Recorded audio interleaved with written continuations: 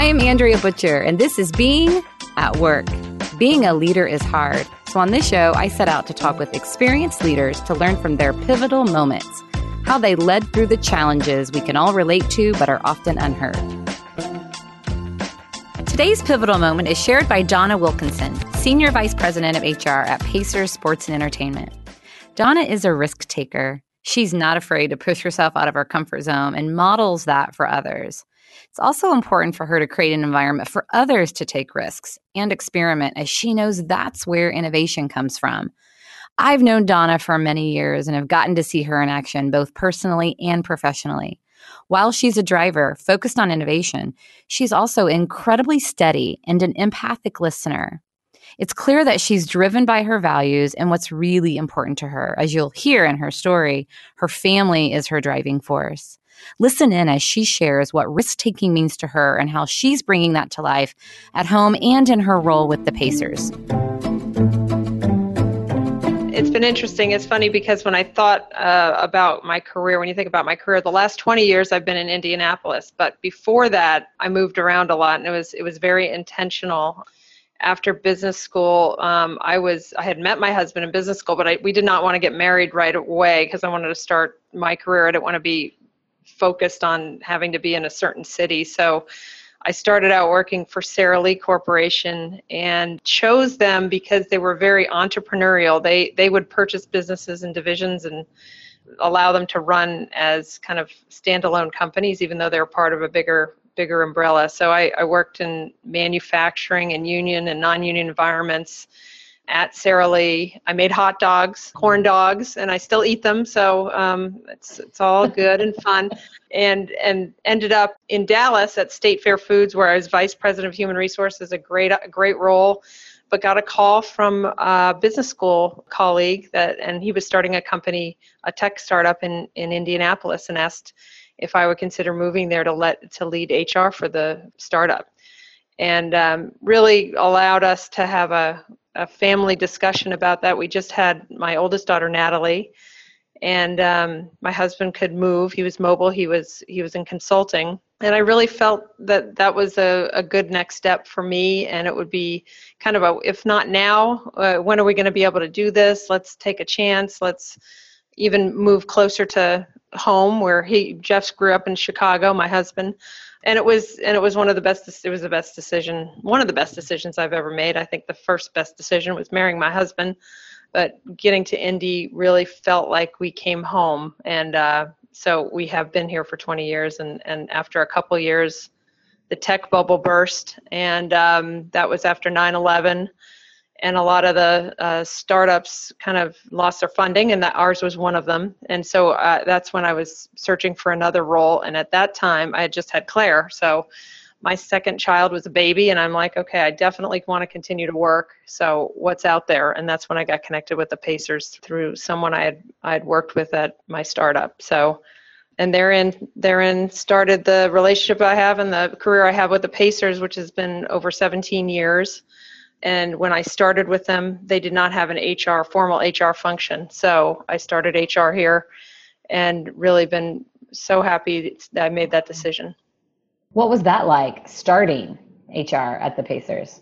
Yeah, it's a little bit of a misnomer because they did have a lot of some of the processes in place. But when they moved into Conseco Fieldhouse back in 1999, they hired a lot of people. So I think the hiring and the opening of that building made them realize, wow, we actually need like somebody to formalize this and lead the various functions that were then considered HR. And I would say it came at the right time in my career, having worked for the startup. Having worked for Sara Lee, it gave me experience and confidence. I got my certifications in HR. Working for the startup helped me really kind of know that I could do it. I ended up, putting all kind of systems and processes in place there. So it was a real natural, it was sort of like a startup, but it wasn't a startup. It was a very established company with really experienced leaders, but, and I had a lot of support. So it was really the perfect opportunity. And plus I love sports. So it kind of just ended up being really all the things coming together. Yeah, it's hard to believe it's been 17 years. I know. Tell me about it. Well, and to look at where you are today and the function that you've built. It definitely was.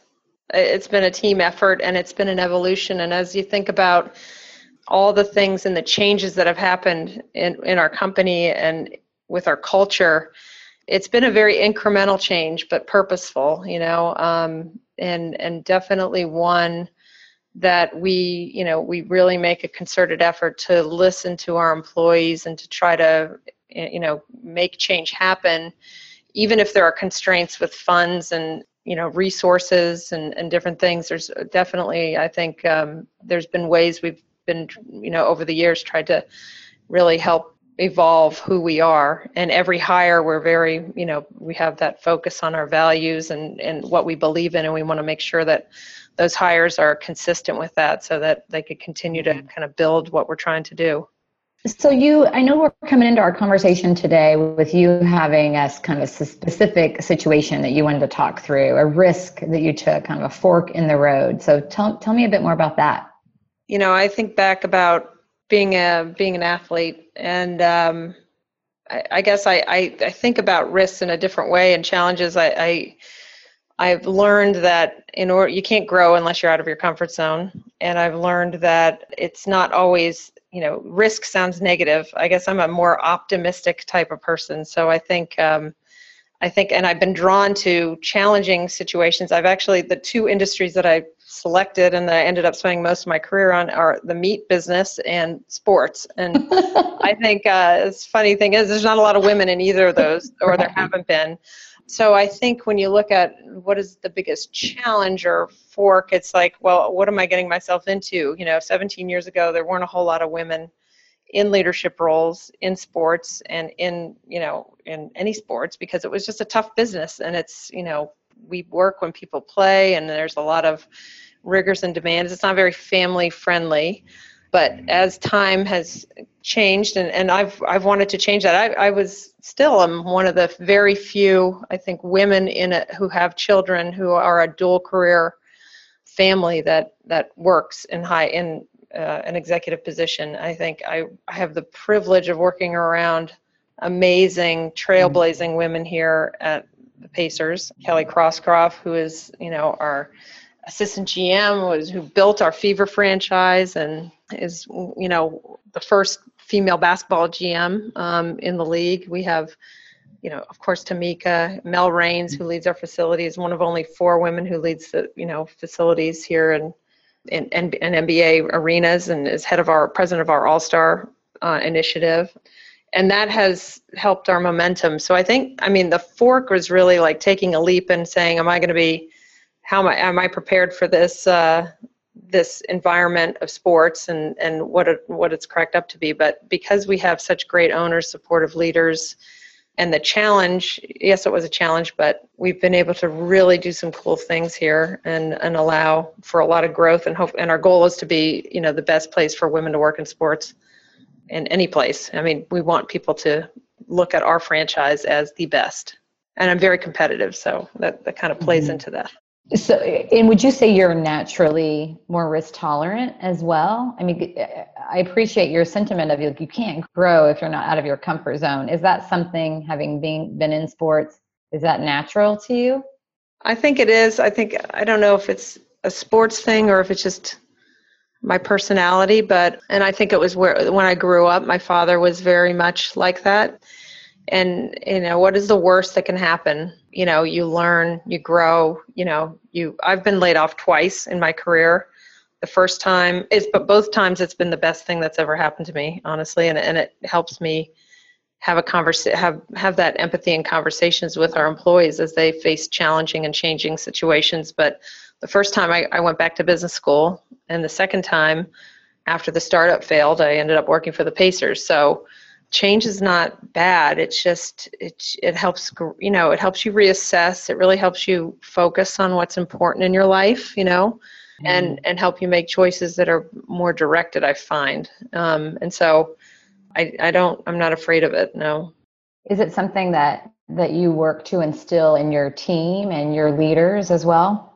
Yeah, I would say that's definitely been a focus for us. I think one of my goals I guess one of the leaders of culture here is to help people find their voice, help people understand who they are, help them use that voice to, make choices in their own life and be able to contribute in the best ways possible for our company and for them personally to grow.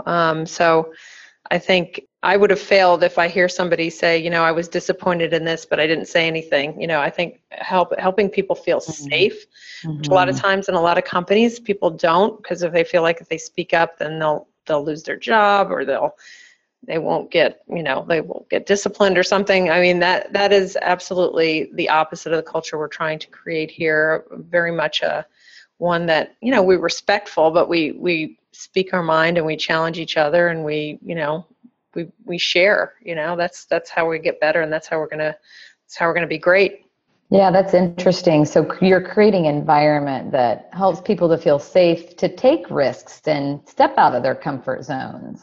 That's the idea. Yep. It's a continual challenge. I think a lot of people, if you don't feel secure in that, or may have insecurities of their own, and trying to help them free themselves of that is, and learn about themselves. Sometimes you don't know what you feel because you haven't thought about it, or you've been so busy, you've just been working, you haven't really taken time to think and make changes. Right. You've been heads down rather than looking around at what can I do.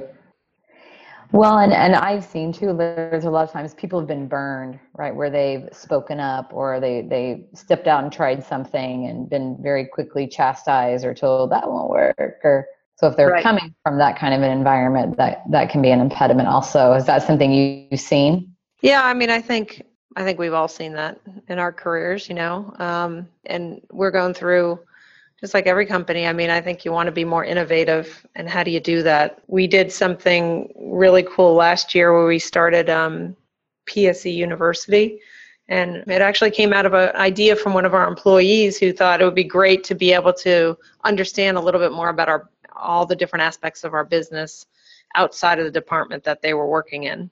And we said, that's a great idea. Let's think about how we could do that. And we ended up, our senior leadership, it puts on a year-long class for 20 employees, and we had our first inaugural class of 17 employees, and shares how our business works, what it's about, and it gives people knowledge, which also helps them understand what they do in the context of a bigger picture. Like they're not just in the accounting department or in the facilities department. They're working as part of a bigger group, and it's really been a terrific, we're just about to announce our second class. So it's been awesome. It's gotten great reviews, and we had 49 people apply this year, versus 34 last year. Wow. So it's been really an amazing thing. Yeah. What do you attribute the success to?